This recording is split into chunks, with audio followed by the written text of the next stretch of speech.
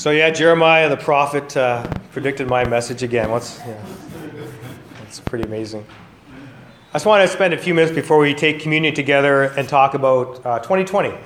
What an amazing thought that we've reached this year.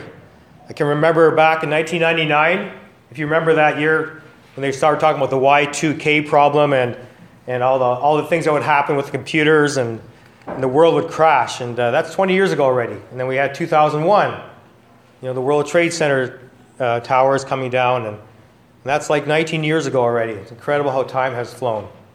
And so as we look forward to 2020, I thought I'd just give us some encouragement this morning. I'm not sure how you're feeling this morning.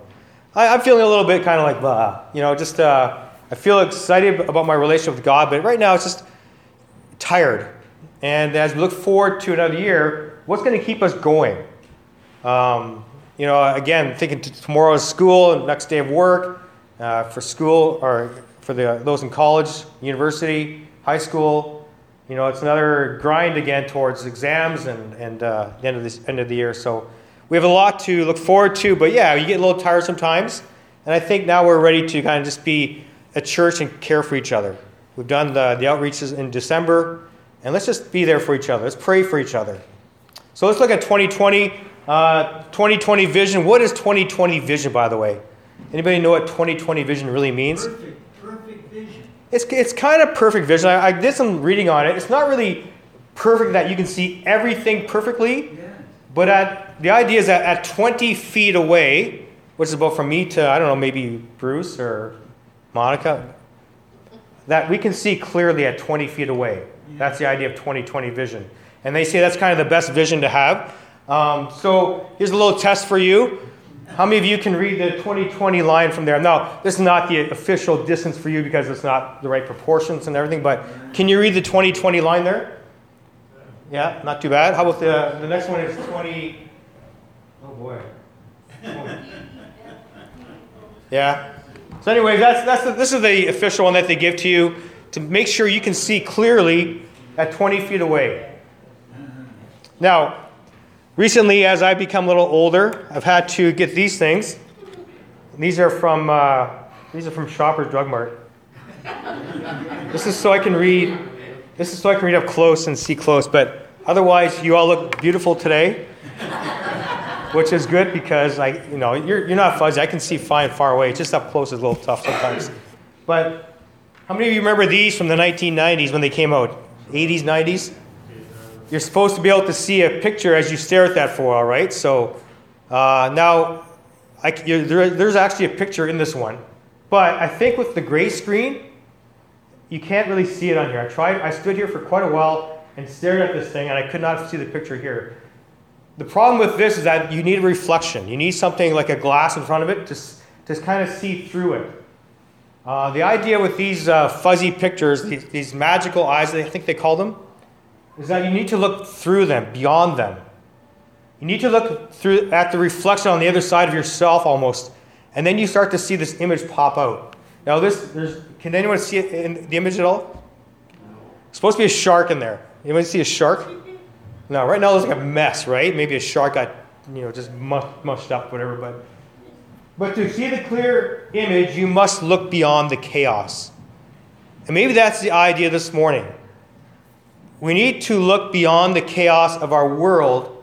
And if I was to add anything up here now, I'd probably add, the Middle East, as Bruce was saying. Looking beyond the chaos to see what is beyond that, to see as a believer what is clear. Because what is clear is Christ. What is clear is God. What is clear is heaven. And before that is the mess of this world sometimes. And so God wants us to look beyond, even as we live in the mess, we don't just stare at the mess. Because God is that rock, that foundation that we have in this world. And I'm not just saying that because I'm the pastor and I have to say that. I believe it. In my own life, there's mess. In my own life, there are things that I have to deal with. And without hope beyond what the mess is, it gets pretty chaotic. It gets pretty depressing. And you can only understand, even in Winnipeg here, how the problems that we have in our city. So I want to give you a couple verses this morning to hang your lives onto. Verses that you've heard over and over probably in your life. But just maybe in some way God will remind us of what we have as believers in the middle of our messes. The first one is this from Hebrews chapter 12. This is look at it for a few minutes here. Let us throw off everything that hinders and the sin that so easily entangles. So right there, right away, encouragement for us as believers. There are things in our lives that will hinder your life. There are sins in your lives that will entangle you. The sin that we commit as believers does not eternally account against us because we're forgiven. But it can entangle us. It can make our lives messy. It can trip us up. It can wreck our lives. It can destroy things in our lives. It can destroy people in our lives. And so the writer of Hebrews says, throw off everything that hinders you and the sin that so easily entangles you. And you have to answer that question for yourself. I can't answer the question of what is your struggles. What are the things that hinder you? Sometimes those hindering things aren't necessarily bad. They just hinder you. But the sin that entangles you, and you know the areas that you struggle with. You know what tries to trip you up. The idea is like a vine that grabs your legs and throws you down and trips you up. And then he says, instead of that, let's do this. Let's run with perseverance. The idea of perseverance means to keep going in the face of difficulty. You don't quit. Now, my friend Art here was a great runner, and I think he still is. Art, are you still a good runner? Well, Art used to do triathlons. I can bike a little bit to the store and back. I've run before. I'm not a great runner. I'm a slow runner, but I can run a little bit. And swimming, I will dog paddle across the pool, and that's about it. But sometimes I need to, when I do run, when I run in the 10K, and I did one half marathon a couple years ago, I really had to run with perseverance. I really had to push myself because I'm not a natural runner. I had to train for quite a while, and then I was okay. I could get done. But, I mean, half the group passed me. Half the group beat me out of the 10,000, whatever it was. I was not fast, but I persevered. And see, God says to you as a believer, I want you to persevere. I want you to keep running. I want you to keep focused beyond the mess, the chaos, and how hard it is sometimes. Because when I was running, there was times I wanted to stop running and just walk, or just sit on the side, or just quit. But I knew that there was a finish line and I wanted to finish. Here's how you do that. He says this. How? By fixing our eyes on Jesus. Not by how great you are, by what you're going to do or accomplish, but fixing your eyes on the one who is the pioneer or the beginner and perfecter of your faith. The one who loves you more than you can imagine. And I keep saying this when I talk about heaven or when I think about heaven. As much as I look forward to what heaven will be like and whatever that perfection is, I really look forward to seeing Jesus Christ. I can't imagine what that's going to be like. I have no idea how. The song I Can Only Imagine, you remember that song, right? He says, well, will I dance or will I bow down? What will I actually do when I see Jesus? I don't know. Fall on our face before him. Fall on our face in joy, complete joy and love. Yeah. And so we are to keep our eyes as believers on Jesus Christ. Not physically, of course. We don't see him physically. But our souls, our spirits know him. Reading his word, praying to him, talking to him, just thinking about him. And so in the middle of whatever mess you find 2020 bringing you, focus on Jesus Christ. Amen. Focus on him. He is the pioneer and he is the perfecter of your faith in the middle of that storm. This is what Jesus did. He himself, facing the cross, facing the scorning, it says, he says, for the joy set before him, he endured the cross. You see, Jesus, as he's going to the cross, remember in the Garden of Gethsemane, what was he doing? He was sweating drops of blood. He was saying, Father, if you could take this cup from me, please do it, because I'm about to take on the sins of the world. So if you can take this, if we can do this another way, Father, let's do this another way. And he said, but not my will. And the Father said, no, I have to. You're the only lamb that can take away the sins of the world. Isn't that an amazing thought? And so it says the Lord, the joy set beyond the chaos of the cross, he looked to the joy that would come after that when he would be reunited with his Father. The joy set before him, he endured, there's that same idea, persevered the cross, scorning its shame, and here's the result. And he sat down at the right hand of the throne of God. And then it comes to us. We're supposed to be encouraged by this. Consider him, Jesus, who endured such opposition from sinners, so that you will not grow weary and lose heart. That's our encouragement. It wasn't like Christ was like, hey, I can hardly wait to get to the cross. I mean, he was fully man. He knew what was coming. He was the Son of God who would take upon the sin of the world. For the only time in eternity, his Father would turn his face away from him. I can't imagine paying for the sins of myself, let alone the world. And so he looked beyond the chaos and he said, Lord, Father, I'm going to do this. And his joy was what got him through. And maybe that's what you need. Sometimes that's all we have is the joy of what God has promised one day. Someday we will be with him in glory. Someday, whatever this world brings, the hurt, the destruction will be gone. Well, hindsight is also 2020, right? As we look back, 2019, we can say, God, thank you for this, thank you for that. And I wish I hadn't done that. Right? Maybe a lot of that as well. I wish I hadn't said that to that person. I wish I hadn't thought that way. I wish I hadn't done that action. And God is this amazing God who is full of grace and mercy. He doesn't treat us as our sins deserve. Because if he did, we would not be here. Yeah. Right? Lamentations chapter 3. If he had not treated us with mercy, we would have been destroyed. God is continually showing grace and mercy every day in our lives. As you've accepted his Son, Jesus Christ, your sins are forgiven. You have a restored relationship with him, and he calls you his child. Amen.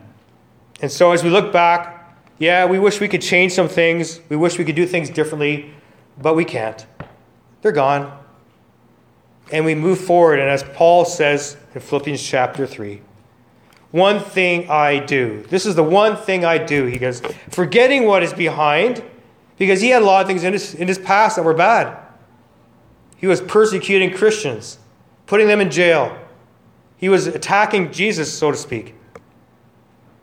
His whole life was about his self-righteousness, about how good he was, and he wasn't. But that's where he had put his hope in before. And now he says, whatever it was behind me, all that stuff back there, back in 2019, 2018 for us, he says, instead, I'm going to strain toward what is ahead. Again, the idea of a runner. When I ran the half marathon or the 10K, again, I'm slow. You probably would all beat me in the race, but I just kept going. One thing that kept me going was as I crossed over the Red River on Bishop Grandin there, that bridge, and I looked down south, I could see the stadium, the arcs of the stadium, and I knew that was my finish line. I thought, oh, I can see the finish line. It's a little ways away, but I can see the finish line. And I got excited. I thought, I can do this. It's going to hurt. My leg's I'm going to cry after for days like a little baby, but I can do this. Forgetting what is behind, forgetting the stuff that hurt from behind, straining towards what is ahead, I press on toward the goal to win the prize. And that's what God wants us as Christians to do. Yes, we made some big mistakes in our past. God doesn't want us to linger on those. Sometimes we have to make up things. Sometimes we have to go say sorry. We do need to do those things at times. But we can't live in the past and just beat ourselves up and say, you know what? God will never love me because of that. God loves you in spite of that. That's the amazing thing, right? And when we place our trust in Christ and we confess those sins on an ongoing basis, God says, they're gone, gone, gone, gone. and I won't count them against you. I press on toward the goal to win the prize for which God has called me heavenward in Christ Jesus. There's something far more valuable to us than what we have in this world. I enjoy a lot of things on this earth. I enjoy you as friends and as fellow parts of Tabernacle Baptist Church. I enjoy my daughters. I enjoy going out for a nice... I went to the keg last night. Somebody gave me a gift certificate for the keg, and I went and had a nice keg meal. It was awesome. I enjoy that. I enjoy a good coffee or Tim Hortons, French vanilla once in a while. I enjoy watching sports on TV. I enjoy those things. But I would give those all up like that if I could be in heaven. I really have come to that point in my life. As much as I enjoy things here, I believe what God has said about heaven, that I am pressing towards that goal. And that's why we do what we do here. That's why we as Tabernacle Baptists exist, because we believe in heaven. If heaven wasn't real, let's pack up. Let's just go live our lives because tomorrow we die. But we know better, because we know the Lord who has given us this call. Amen. A couple more verses, and we'll have communion together. Paul writes, in Romans he writes this: we know that in all things God works together for those who love him, who have been called according to his purpose.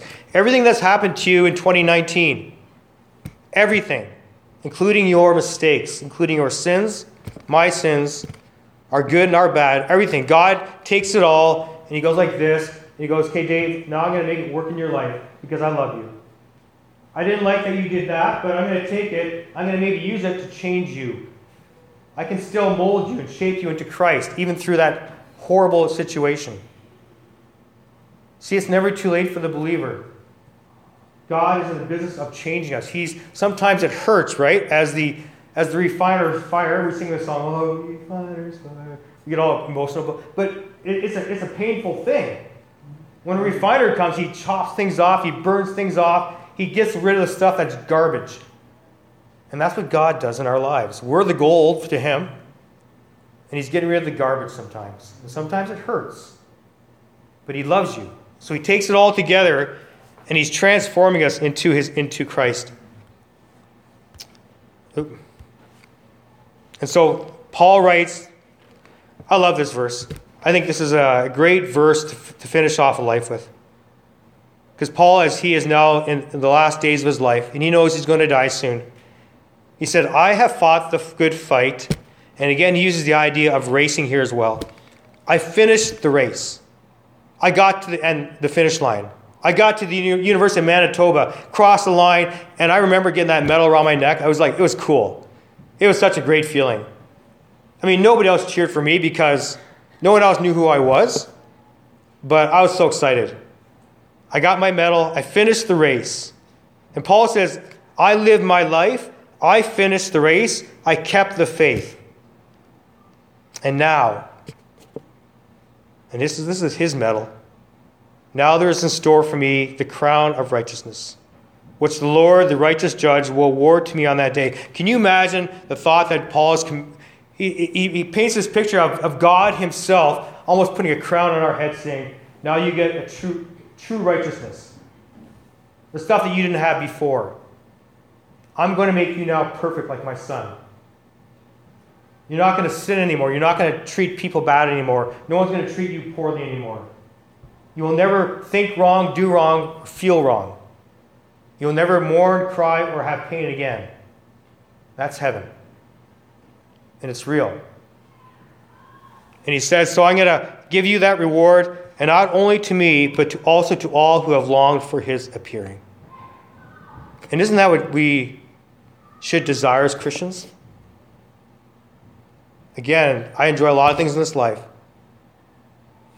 But I would give it all up now if I knew Christ would just come. Because the world's a mess. And it's getting worse. It seems like. But in the midst of that chaos, we as believers have a chance to show the world that there's hope and joy and love, right? We have that chance. We can make a difference in 2020. In the middle of the chaos, we can become the glasses for the world, right? Whew. How's that look? Not bad? Why are you laughing? No, I understand. We're going to take communion now. We're going to worship Jesus. And I invite the group to come forward. I invite those who are going to serve to come forward. And as they sing this song to prepare ourselves, just join them in this song. And then we'll do it together.